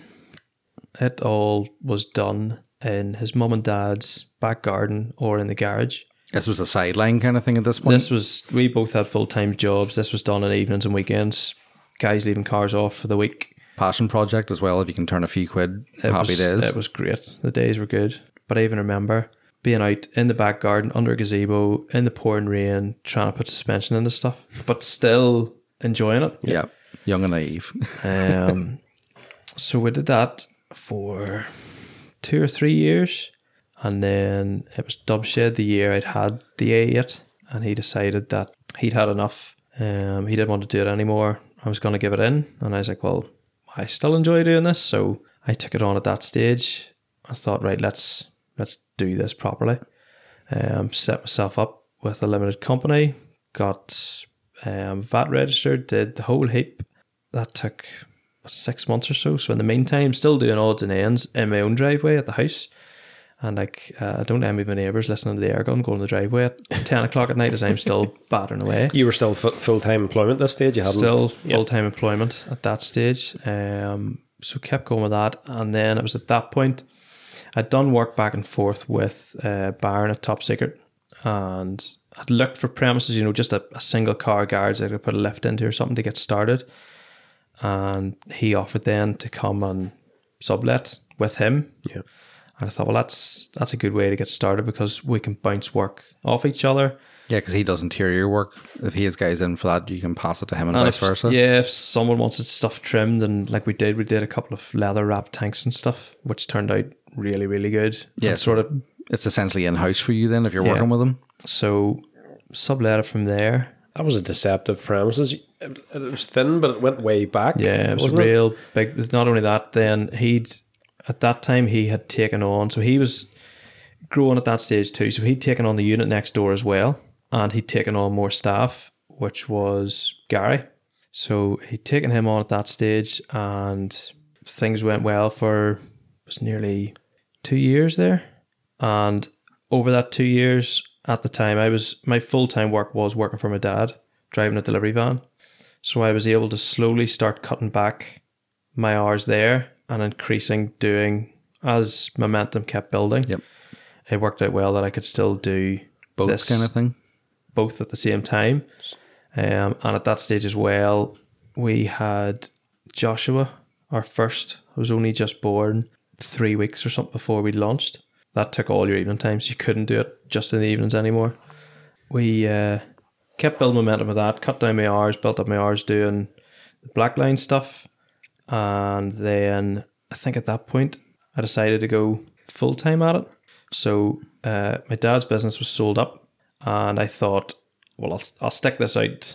That was in October time. I thought I'll stick this out to Christmas, and lasted like 3 weeks. With the new owners? With the new owners, and I was like, nah, stuff this. The fork in the road appeared. The big decisions in your life are always nearly forced upon you. Yeah. So this decision to go all out self-employed and actually have to earn enough to pay myself was daunting, but worked. That's a big step with a child just arrived. No, it's not exactly the right time either. Like, but well, I suppose this was about, forces you. Yeah, this was about a year or so into it. So went full time at it. Fortunately, had enough work to keep me going. Kept doing more performance bits and pieces. You're getting boys asking for air intakes and all sorts of other bits. And then about 3 years ago now, Byron was closing up. He'd got offered a full-time job that he couldn't justify, still being self-employed, and rightly so. I think anybody that's self-employed and suddenly gets a job offer, of not having the stress of doing books and paperwork and all the rest of it, doing the work, chasing the money, finding the work. You have the same paycheck at the end of every month. It's great. Yeah. He's into camera work or sound or something. Yeah, sound and picture stuff. Yeah. So lots of TV ads and promotional stuff and all that now. So that's what he did previously to doing the trimming stuff. So, yeah, I know that. Right. So that was all his full-time work previously, and all the audio and trimming stuff was his part-time, which he then cut down and then started doing it all full-time and then went back. Yeah. So who knows, I could be back out in a delivery van in a couple of years. I'd like to see that. Byron done some crazy stuff over the years, like his escort. Well, he was in the thick of the Max Power days. Yeah. of doing big body kits and silly sound systems that were totally impractical, Just like over the top, TVs in the back of the front seats just because you when could. there's no back seats. Yeah. Just because you can. Yeah. That flex is the talk about. So that was that. And then when he closed up, then we needed premises. And at that point, I took on new premises. I took on Gary as a member of staff. Uh-huh. So we had rent, we had rates, we had wages to start paying. And I was like, well, we just got to go for this. I remember someone telling me what you'd taken on here and the size of it, and I was like, that man is absolutely insane. Yeah, so we didn't have much time to find somewhere. So I think at the time, units that were available locally there's a 1,500 square foot unit, or this unit, which is 5,200 square foot. It's quite a difference. And we're just like, we're just going to rattle about in this place. And so took it on anyway, got stuck into it, changed the whole place up, took all the offices out, made a single office and showroom and a trim room out the back, knocked down stud walls that were put up in the main workshop, built our own woodwork room to put all the table saws and routers and everything else in there. Now we're at the stage where we're nearly running out of space again. Yeah, because it's funny. While, you think, we're rattling about and all been well, you have that room for future expansion. And now you're sitting here and you're like, we need more room. Yeah. You know, where do you go? Sound like Adam LZ here. You'll have a compound next, will you? Just buy the whole unit, the whole estate here. Well, if the boys next door are moving out anytime soon, we'd definitely knock a wall down and go in there as well. But I knew if you boys could have a word with them. No. Knock on the door. Maybe too warm for the balaclavas at the minute. no. So back to I would say cars, but this is going into vehicles then. You had a 4A with a T6 van, the transporter. Yeah, so I'd always fancied a transporter, and the A8 went, and I didn't just want an old diesel van, because you can't go from 450 brake to a 200 brake diesel. Aye, if you're lucky. And so I thought, right, well, let's engine swap one and build it to spec. This was for yourself and as a promotional for your business. So this is essentially what we can do. Yeah. And bought a VR6 Passat Estate and bought a long wheelbase twin sliding combi that when I bought it was sold with 120,000 miles on it. MOT had expired, so took it in, did some light mechanical stuff to it just to try and get a year's MOT on it so that I could use it straight away once essentially I'd built it. Mm-hmm. Took it to the MOT centre, and the battery wasn't great on it, but again, I wasn't putting money into this. I just needed to get it through. Rolled it into the MOT centre, gave them the mileage, and could see on the screen the previous mileage at 338,000 miles. Mm-hmm. Nice haircut. So I was like, well, that's quite the haircut, but I didn't care because when I went to buy it, I wanted to see that the underneath of it wasn't rotten. And the very early T5s, I believe, got treated with different stuff from the factory as what the later ones did, and they were known for not rotting as badly. And this thing was really, really good condition underneath and throughout. But obviously then didn't pass the MOT. The battery died and wouldn't restart. They could have jumped it in the rollers, but they couldn't be bothered. So they pushed me back outside, and they pushed it back outside, realised that the turbo oil seeds had given way and there was oil all over the MOT centre. Oh, that's nice. great timing, like, isn't it? So pushed back out and thought, right, well, just the MOT centre's 2 minutes from the house. So drove it back home, parked and drive, and thought, right, let's go. Let's just start stripping this. Engine gearbox out, every panel that I could out of it, the whole inside of it, wiring loom, everything out. And at this stage, I was driving about in the Passat. I was just about to strip the Passat when Shane at Bespoke NI, who do VW camper conversions at Ballymena. Yeah. I was on the phone to him one day. He says, what stage are you at with the conversion? I says, van is stripped and I'm ready to strip the Passat here and take engine, loom, everything out and throw it into this van. And he's like, VW have just released a 2-litre TSI from factory. Mm-hmm. Get yourself up to Mollusk and go and get yourself one ordered. But a new van, you know, at 30,000, 40,000 pounds, like, I don't know if I can do this. So then you have a chat with the accountant and they point out all the benefits of buying new vehicles and on lease deals and how it works against your tax bill and everything else. And I was like, okay, then let's go and have a chat then. So went up, had a chat with the sales guy, and then showed me the options list and ticked nearly everything on it. Mm-hmm. I thought, right, let's if you're going in, let's go all in. So ordered it, and it was late it should have been here for Dubshed, and 3 weeks before Dubshed, I still didn't have it. It arrived 2 weeks before Dubshed, but everything was sitting ready for it. So brand new van, straight in, stripped. All the suspension changed, ABP air suspension into it, airlift management, polybush, H&R anti-roll bars, the whole heap all done and dusted in a week and a half. Yeah, I remember you rolling in for Dubshed for we were setting up the site that time. Was that maybe around one of the first times it was in the Icon Centre? First or second year, maybe? Yeah. And seeing it and going, that thing is cool, because you don't see that sort of thing. And as a business tool at the time, transporters in the UK are much bigger than they were here. Yeah. And this slammed van was something totally different. So, it worked well. And then you did a bit of, well, I wouldn't say track work, but race work with it as well. It was wasn't all show. Again, just to try and push the brand and all the rest. I thought, right, well, go take a drag race, and lots of tee-hees and giggles as you're rolling up to the strip, but able to put sort of stage 1 GTIs and stuff in their place. Yeah, you were racing that weekend as well in the Corrado. Yeah. There was actually a lot of local ones we were racing. It was down at St Angelo's Airport in Enniskillen. That was a fun event. I enjoyed that. So but seeing the van was just cool, because like the aerodynamics of literally a brick. Yeah. And what was it, about 300 horsepower you had of that? Yeah, that one was just over 300. Air suspension 19s on it, that stage, was it? That stage, I think I'd thrown a set of 20s on it by that stage. It wasn't exactly set up for racing, but it was impressive what it was doing. Because I remember you were kind of like in the waiting line coming up to it, and I was standing talking to you and look across, and you have like the laptop sitting beside you, just firing away at it. Danger the manifold. Yeah, the problem with that was there's no traction control button even in that, so you couldn't turn it off. So I had to go in with the laptop every time to turn it off to do a run. Nice. So that's why it was always sitting. It always looked very professional sitting with the laptop. It's like I literally just need to turn the traction control off. But it was DSG, and it was a nightmare. I'm logging files here for my next tune. You know? Yeah. No, well, it did. In fairness, it did do a couple of data logs up and down to see if we could squeeze any more out of it. But yeah, it was good crack. Your van fetish didn't stop there then. You're one of the, well, not your most recent, but one of the more recent ones was the Crafter you picked up. Yeah, so the TSIs and the transporters were a short-lived thing. In theory, they should only have ever been a Euro 5 engine. Oh, right, yeah. And they were being flogged off as Euro 6 VW up to their usual tricks. Oh, no. And so eventually they caught on to this and cut production off them. And so the value of them held really well. And I ended up selling it for more than I bought it for. Oh, happy it is. It killed me to do it because I absolutely loved it. Plus, I'd frustrated a few neighbours with it. And that's sort of, when you can't even drive it home without thinking, am I going to get shouted at over the garden fence here for taking my own van in the driveway? Yeah.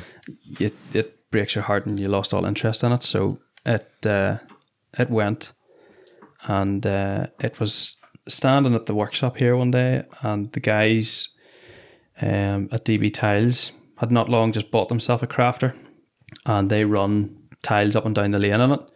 So it's never on the road, but, well, it's on the road, but they'd often overfill this thing with tiles just to run it up and down, and it rolled past here one day with about 8 ton of tiles in the back of it on the floor, and I was like, that's cool. That looks cool. Light bulb moment.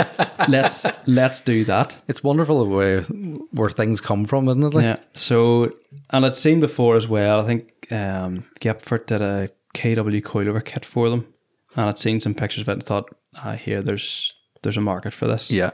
Let's go and get myself one. So if someone's doing coilovers for it, why not air? Yeah, so nothing available on the market. Knew it wasn't going to be straightforward because of the leaf spring rear and stuff in it. Went and bought one, got another new one, took it in start of last year, worked alongside the guys at Blush Automotive. That's right, yeah. So used, to start with, we used the fronts from a transporter because it was very, very similar. Mm-hmm. Different top mount design, different brackets and things on it, but essentially near enough the same thing. Then worked with the guys actually next door here in the engineering place to try and make up some steel bag brackets for them. Luke also had contacts for the rear leaf spring on it, which they would use in their caddy kits. So the guys that made them made us a bespoke set of these leaf springs that we use. Capable for the Crafter, obviously, with the weight difference. Yeah, so spent loads of time back and forth. COVID slowed the whole thing down, but eventually had it done, I think, about August, September last year. I think it was out around the first driven run, wasn't it? You came on it? Yes, that's right. Yeah, just finished. We finished it about 3 weeks before that. and we did loads of road testing at that stage because we were still waiting on the wheels coming. So it's just going back to Plush. It's good you're able to work with a company like that. There, he would do a lot of van work, wouldn't he? Well, when he developed the transporter kit, and at the time before that, I think there was an RX kit on the market, and there was maybe a couple of others. And he thought, well, he'd put a couple of these RX kits in, and we'd done a couple of sales, and they were in and they worked, but they weren't great. Yeah, the bag size in the front was too small. Same in the rear. The top mount design wasn't great, and he then developed that kit. And as soon as people could see how well it drove on Bilstein shocks, how high it lifted, how low it went, and how it was virtually the same price as the RX kit, he sold these in the dozens. Just totally made sense to go that way. But the van game over in England is just different. It's totally different league. Yeah, you go to the likes of VW Action and the amount of transporters and vans, and so many of them, it's mental money people are putting into them. And that's a lot of them run there. Whenever I sold that last T6 and I put the price up, it was just endless amount of boys laughing at it. Yeah. From here, the guys in the UK, you get some that are like, that's mental, but there's others saying that's really good value. Yeah, they're after it. And I tried selling it as a whole, as it was, didn't sell, stripped the air out of it, put a set of springs in, a cheaper set of wheels on it, and then the guy that ended up buying it wanted the big brakes, wanted air suspension, and wanted the old wheels back on it. Sell it all. Which I'd already all sold on, so I had to buy it all back, build it to spec for him, change the audio slightly for it, and ended up selling it for more than the cost. Your Crafter, then you mentioned the wheels, they were bespoke built for it, weren't they? So the Crafter is a 5x120 wheel fitment, which is on the same centre bore as the Transporters, but it has a really, really high offset on them. Oh yes, that's right. So any Transporter wheels that you put onto them were going to sit 10, 15 mils out of the arch. Yeah. And at this stage, we were trying to order wheels and not knowing how low we could get this thing to go. The limit on the rear was the axle onto the chassis legs. Mm-hmm. And the front was the drive shafts on the chassis legs. So we knew roughly where it was going to go, but we were aiming that this thing was going to tuck. Nothing off the shelf worked, nothing fitted, everything was going to poke. So we turned originally to Rotiform to make them for us. And I said, yeah, no problem. What's it going on to? VW Crafter. Of course, they have no idea what a VW Crafter is because they don't get them. And is it like a Transporter? Yeah, it's like a Transporter. Okay, no problem. Sure, send us through the axle weights and we'll see what we can do. Sent them through, and of course, the axle weight in the rear is totally different from a Transporter. It needs 1,000 kg each wheel as a minimum. And they're like, yeah, no, we're not building them. So I was like, right, well, if, I'm in a position here, which I've always wanted to be in, of buying a full set of 3-piece wheels, will you not sell them to me? No. That's wild. Right, well, that's class. So turned to Vossen then, and we said, like, can you do it? Yeah, no problem at all. What do you need them for? It's this 1,000 kg wheel.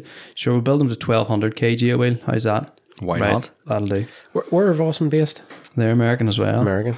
So that's the kind of company you want, though, wouldn't it? You don't they were more spec. than happy. That's just fantastic. Whatever design you want and whatever spec you want. So we ordered them and measured, worked out this offset and thought, right, this is what we need. And then at the last minute, chickened out and added another 10 mil to the offset, thinking I can add spacers. Yeah, rather than that's a lot of money to mess up like. So ordered them in, and they weren't actually that long. It was about 8 or 9 weeks. It's impressive for a one-off build. And they came, and they're stamped in the back, built for 2020 VW Crafter and built for us. They're actually like specify like front left, front right, that kind of thing on them, doesn't it? Well, they specify front left and front. They specify lefts and rights, but in my mind, the design is the wrong way around for a directional wheel.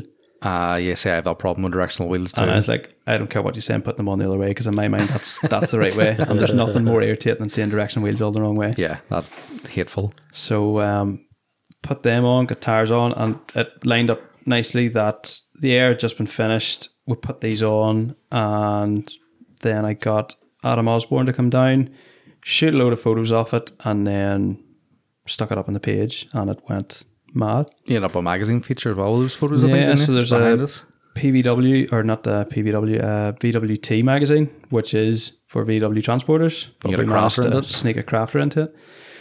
So that was good. No, that's cool. And then you sort of played with the audio side and that thing too as well, which is another part of the business. Yeah, so with so much room for activities in the back, I handed the reins over to Gary, but had to try and rein him in. So 2 15s in a 24 cubic foot box was him reined in. I was going to say, yeah, that's reined in for Gary, knowing his previous He history with audio. would have just stuck 10 of them in, and there'd have been no room for anything in the back of the van. It would have just been subs. No, fairly not real top of the range stuff, but good quality Rockford stuff throughout. Just a set of components in the front in the factory locations, running off a 4-channel amp, and then the subs in the back, we gave them a 750 watt amp each in this custom built 6th order box. Poured it up in through the back of the bulkhead. So inside everything looks lovely, and then you open the sliding door and there's this massive random box coffin in the back of it. Death by audio. But yeah, the whole idea with it was that you could take it to shows and you just give it a rattle for a couple of minutes and draw a bit of attention. Draws a bit of attention. People come over and start the beauty chatting of to it you. is, though, it's like everything with audio. If you make a few smart decisions, you don't have to spend an absolute fortune to get decent quality. Because it does, like, you have 2 15s. If you'd have told me 2 15s had good sound quality, I'd have laughed at you, but it's just really well set up. Yeah. In setting up that box and making it and tuning it to the frequencies you want it to play at, that's where all the effort is. And that's where Gary's expertise comes in. That's where he absolutely excels. So... And more recently then, you gained a bit of notoriety with another van, locally anyway, on the track, was your most recent T6. Yeah, so... you obviously missed it enough to buy another one. Yeah, I'd sort of kept an eye on them, and I'd always fancied another one. But I wasn't going to go all out like I did with the last one and top spec and all the options and all the rest of it. So there was basic panel vans appearing back in the market.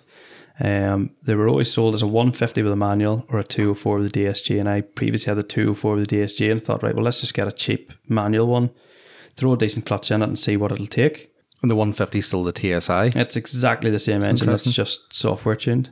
We had to take the Crafter over then to the guys at Plush. They wanted to see the kit for themselves because with COVID we couldn't get back and forth to do anything. So in January I just rang them and said, right, I'm just going to land this with you. You can sign, seal and do the rest of it and tweak it if needs be and do that. So I thought, right, well, if I'm heading across the water here, I may as well have a look and see what vans are up. So in the weeks coming up to it, I thought, right, let's see what's going. There's lots of silvers and blue ones and didn't fancy any of them. And then there's a black one appeared in London. So you are black line, you're not white line. Yeah, makes sense. Couldn't be seen in anything else. So went to see a blue one then in Birmingham, just out of interest because it was about the same money, but it had been well used as a delivery van or typical something. van. Every panel had a mark on it at the top. By the time you start tidying this up, the whole thing's going to need painted. Then got the train, went down to London, went to see it. Now I could see it had been repaired in quite a few places. Probably had just as hard a life, but at least someone had gone to the effort of trying to tidy this up. Yeah. And took it then, brought it home. I brought the laptop and stuff over with me. So, of course, it was 20 minutes away from the dealership forecourt and I had it tuned. Warranty what? And we found out very quickly then that the standard clutch was not capable of doing anything over 200 brake. I suppose with the weight of the van as well, you're running into issues with that too. So nursed it home then with a clutch that by this stage I had absolutely killed. And then straight into performance stuff before we haven't done anything else to it really other than the performance side of things. So we have the Bilstein Solo coilovers in it currently with a 150mm drop. Very nice. H&R anti-roll bars. There is poly bushes to go into it, but like your own projects, you never get round to it when you need to. When you have everything else happening. So they're still to go into it. And then I just stuck a set of 18-inch Amarok steel wheels onto it. So they were direct fit. You could get a decent enough tire onto them, so it still looked like a panel van. Not knowing what is actually not in knowing it. that there's 300 brake under the bonnet. But then thought the new Rotiform DTMs came out and thought, right there, a lovely looking wheel. Let's get a set of them. Got a set of them and they came out, tidied it up a bit, gave it a bit more road presence. Not as subtle as it was, but still not really. It's not drawing your eye as such, yeah. And then a friend of mine had said that he's a wee Mini Cooper S and he'd taken it to Track Skills the odd time and thought, oh, that sounds like good crack. You know what's involved? And he says, you pay the money, You go down, whatever you drive, whatever you brought with you. And I thought, we'll do that for a laugh. Sounds fun. So after sitting in the house one night after a few drinks, I just went on and there we go. Let's book that. So booked it, and I booked it originally for the June one, but it worked out that that's when I was ended up going back to lift the Crafter. A weekend that appeared, an opportunity to get back and lift it and spend a bit of time with the guys over there. So ended up doing that, had to delay it, then went in July instead. And they do the chat at the start. So all the drivers come down, have a meeting, explain the basic rules, what's happening, the layout of the event, everything else. And then they called out the groups. So there was 4 groups. First group and second group were sort of ones that had been there, more experienced. One, group 3 was people that had never been, novices. And then group 4 was sort of the leftovers. And when they called them all out, he called out, and this isn't a misprint, this is a VW Transporter van. And everybody laughed. Was it Donald, was it? Yeah. Yeah. So he's a good character. Did he know the crack with the van? What was the specs of it? Yeah. Whenever you fill it out and pay for your ticket, you just put in vehicle details. And I just put in VW Transporter. Then whenever I came in to sign on, I'd seen on the sheet, every other car down the list, and then in block capitals at the bottom, van ? As if to say, is this right? Is this a typo or what is this? And he asked me then, he says, what is it? Transporter van? I says, yeah. He says, really? And I says, yeah, really. So he says, I can't wait to see this. He says, what's in it and what? And I says, it's a factory built petrol engine, and we have it tuned to about 300 brake. And obviously there is chassis mods and stuff in it to cope with actually driving around the track, and it isn't just a panel van. Just can't wait to see this. So group 1 went out, and you can stand at the pit wall and watch everybody going down.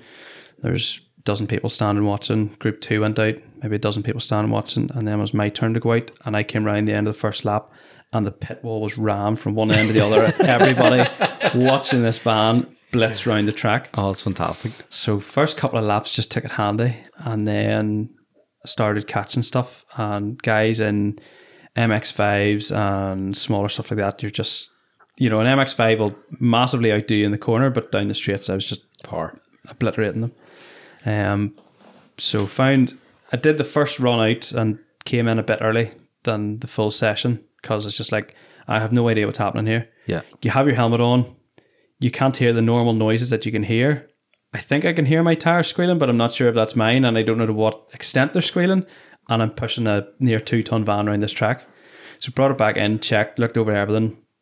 Brakes had got hot, but it's only standard steel discs and pads in it. Yeah. There wasn't anything changed.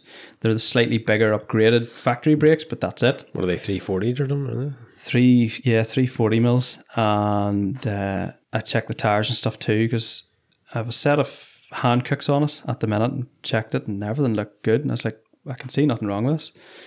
It obviously gets extremely hot, and I think oil temperature peaked at 121 degrees or something at one stage. But tires were holding up well, so I thought, That's impressive, yeah. That's good. Let's go again. Let's push a wee bit harder. And as the more I started to push on through the day, then traction control button will turn the traction control off, but won't turn the anti-stability control off. So mid corner, it's pinching a wee bit of brake here and there. If it feels you starting to slide, If it that feels kind of it's thing. starting to slide, it's coming in, the lights flash in the dash, kills the throttle, pinches the brakes, and then it just won't let you throttle back out of the corner. So I'm going past stuff on the straight. They're catching up with me in the corner, and you can see them in your mirror, and they're right tight onto you. Mm-hmm. And then the next thing, this thing decides that it's going to pinch the brakes mid-corner, and whatever's behind you is nearly into you. Yeah, they're not expecting that. You're bailing out as quick as you can the other side of the corner to let them back pass again. It's like, sorry. Is that something you can override? Have you looked at it? It's going to be another job of getting the laptop out and sitting with the laptop in the van. Play with it. So you can put it into a Rats and strap it down. bench roller mode, which will allow you to turn off everything essentially, as if it was on a dyno, similar to what we'd done for the drag days. So we need to experiment with that and see if we can get it off completely. Is the bug bitten in? Do you think you'll be back with it? Oh yeah. Yeah, that's Definitely. good to see. It was funny because on RMS there's a thread for track skills, and I actually had sent it to you. I was like, you're getting a lot of attention here. Everybody was talking about it, and it's rightfully so. It's totally different. So my only regret is that I didn't get it stickered up more. So for going back next It was time. blank. That's right. Yeah. And it goes back. All I'd done is literally left a handful of the stickers we have and stuck Stuck one them each on. side and one on the back door. It's all right. Just want to go stealth mode, nobody watching you, that Yeah. kind of thing, a bit of testing. So no, for next time there'll be a few changes and keep pushing left turns. Ferguson's a particularly punishing course. It's 2 long straights. Yeah. So you're hard on the brakes and hard into the bottom corner. Like I used to do track days a lot years ago, and it was always hard. Like Donal admit, it's a hard track on brakes, but it's always the front left tire gets it. Yeah. Just so peels the edge clean off. I did 4 sessions, and after the third one, I came back in and just I could see the shoulder on the front left tire disintegrating. I was like, I need to swap these because I've got to get home. Aye, good and all as they are, they're not going to last forever. So lifted the front of the van, swapped the 2 front wheels about, and sent it out again, and it evened them out again, and the graining of the tire then leveled out, and it wasn't too bad. So Very good. That's good. It'll be interesting to watch the development of that, because every time you go out, you have something change, see what your times are. What was your lap times? What was your best lap times on it? 1:16.6, I think. And what you've done track skills before? What I've never timed myself. have you not? Well, as a comparison, my friend and his Cooper S was doing sort of 1:14s. I think he broke into the 1:13 marks. And you got what, sorry? 1:16. That's impressive. Yeah, that's really impressive. So In a van. yeah, it was good. But like again, it is a big van. Curb weight is about 1,700, so it's not It's not far massive off. weight. I was saying to you earlier, it's like a Mark 6 or 7 with a couple of people in it, basically. Yeah. So it is weight wise. I imagine taking that out onto the track, that would be, people would be looking at you going, why you got this? Yeah. Like Lisburn car park on a Sunday night 10 years ago, car full of people wrecking around it. So Just to finish up there, more sort of on the business side of things, obviously with the EPA introducing the stuff, obviously that came in here, that does affect your business, but a big effect for a lot of businesses is like the online stuff versus your bricks and mortar building. yeah. How do you sort of combat that, or what way, is it a constant struggle, or is it a case of, you have a set plan with what you do? Yeah, eventually, yes. Be great to get a proper e-commerce site up and going. It'll work in 2 ways. That it'll save the amount of messages you get just asking for prices. Yeah. Because everybody can see it online. But it also works against you because if the price isn't competitive, then somebody can see straight away. Yeah, they're not going to no dialogue with you. You can say, well, look, I can do this, that, or the other. Yeah. Whereas if somebody messages us, majority of people that message you it's either they haven't got a clue of what something costs, or they already know exactly what they want. So you can sort of gauge from messaging somebody if they have it or if they want it. If it's something they want, they'll not even ask the price because they just go for it. You'll get an idea of, I've messaged about and I'm looking at price. But even then, 90% of the time, if somebody says that they're messaging about, that's our price. Joe Blogs in the shed up the road can do it for £300 cheaper. Go to Joe Blogs. Go to Joe Blogs, 100%. Then bring it back to me. Yeah, and then bring it down in when something goes wrong. Yeah. Our price is what it is. The standard of our work has to speak for itself, above and beyond what somebody in a shed can do. The advantages, especially in the likes of the air suspension, is that we have lots of stock now of stuff. Yeah. So we have half a dozen management kits in stock. We have about 30 compressors now in stock. We have a variety of different tanks. We have all the air fittings in stock, and we have. I now always keep one of every Mark 4, Mark 5, Mark 6, Mark 7 kits on the shelf. Aye, so last minute or anything goes wrong, it's always there. You have backup of parts. Yeah, and worst case scenario, something does happen, new parts or something under warranty. The normal procedure is that it needs to go back. It has to be looked at by Airlift, and then it has to come back to us. Whereas 9 times out of 10, customer goes back and it's under warranty. I'll just say, look, here's another one. You take that. I'll sort the warranty. You deal with that side of it. Means then the car's not sitting off the road. It's somebody that needs it to get to work, and they can't wait 4 or 5 day turnaround for something to get looked at.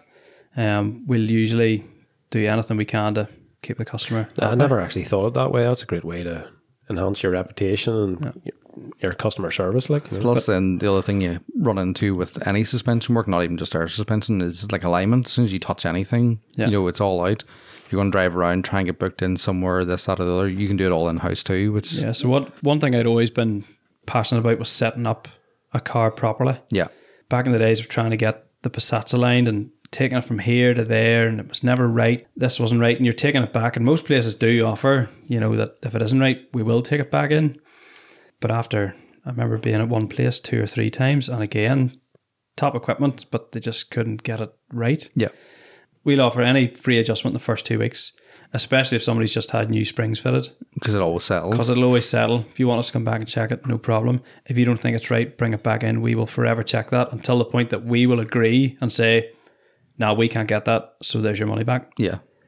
Because if it isn't right, it isn't right. You can't say further than that either. Yeah, And that's, again, your online stores aren't able to do that kind of thing. exactly. Your new machine, the Hunter machine, that's the same machine used by Porsche workshops in the UK, something like that, isn't it? Yeah, so Porsche, BMW, Mercedes, they're all using the Hunter Elite machines. And again, it was the start of last year, we sort of looked at upgrading the machine, or getting a machine rather. And we looked at everything from the simple systems, the top end stuff. And you always question it. It's like anything. You say, well, what am I getting above and beyond? You know, why is this machine twice the price of some other ones? Yeah. Surely setting the wheel straight is setting the wheel straight. That's all there is to it. But the accuracy of that machine is scary. Not only that, the backup that you get with it, the support that you can have with it. The guys at ProLine are up and down the country all day, every day, looking after the machines. Any issues that are normally here within a day or day or two. Can't say further than that. And the online phone support, there's always somebody at the end of the phone. It's like that old saying, you get what you pay for. Yeah, 100%.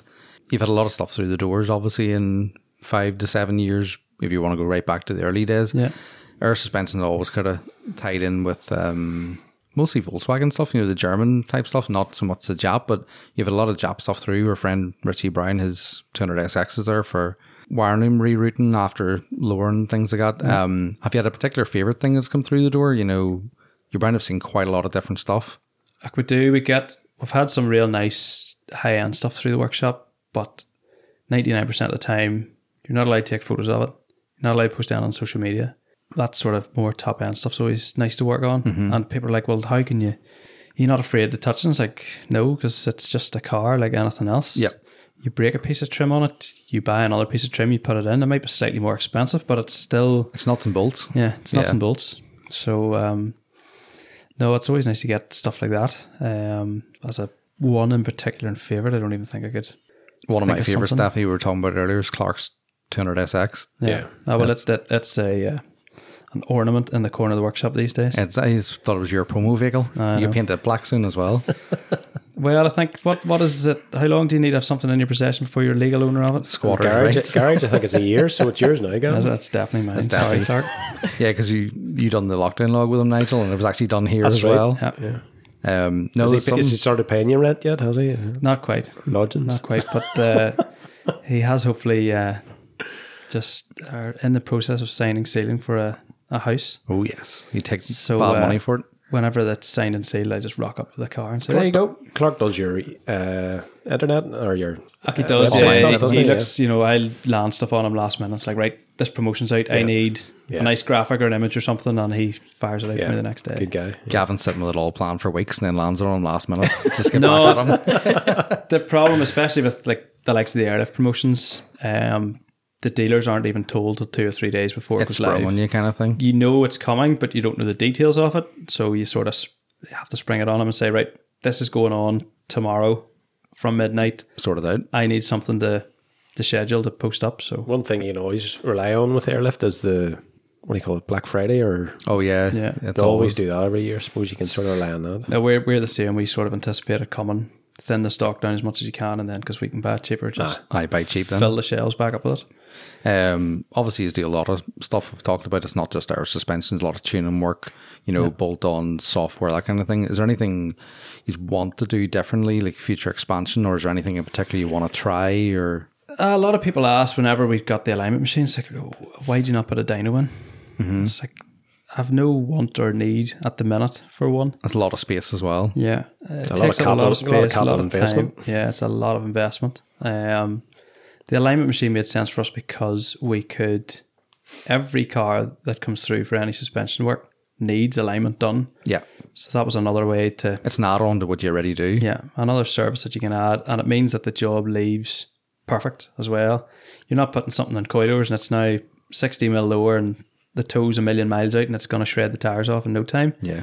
Whereas now you can do it, set it up and get it perfect. But yeah, down the line at some stage, we'll invest in a dyno, I'm sure, at some stage. Sounds fun. The business as a whole, would chassis stroke suspension work be one of the main things? That's what I enjoy the most. Yeah. Because it's one thing, you can have all the power of the day and not be able to put it down properly.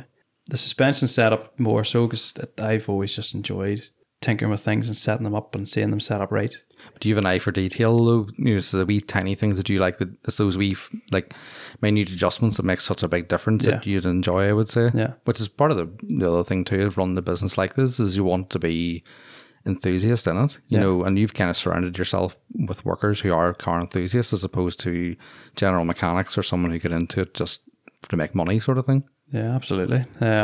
Just having something set up right makes all the difference. Power is nothing without control. Yeah. Not the Pirelli advert? Possibly. I'm not old enough to remember that I think one. it is. Well, I am. I am, believe me. There's something about Carl Lewis, and he had tire grips on the bottom of his trainers, and the ad read, "Power is nothing without control." Carl Lewis is a 100-meter sprinter, by the way, kids. I was going to say I didn't know him. I'm fat, I don't know any sprinters. Well, we'll wrap it up there, Gavin. Thanks very much for that. It was really enjoyable insight into the business and some obscure vehicle history as well. Yeah, no problem. Nigel, do you want to take us out? Yeah, just before we go, Gavin, thanks again. Do you want to shout out your social details, your address, all that sort of carry on? Yes, so the business page, Facebook page is Blackline Performance and Audio. Instagram is at Blackline_performance. And my own personal one is at Gav_Blackline. So we'll leave it there. Thanks again for everybody for listening, and you can find us on our social media pages at Reload Podcast on Facebook and Instagram, and individually we can be found at Maxwell House 46. And I'm Connor McCann. and I'm at VDubboy, and we'll catch you next time. Yeah, share the page, tag us in it. We'll always reshare it, and you'll hear from us again next time down at the Icon Centre with Jim Canagrid. Yep, Ken Block will be hugging us. Excellent. COVID all the way. 2 meters.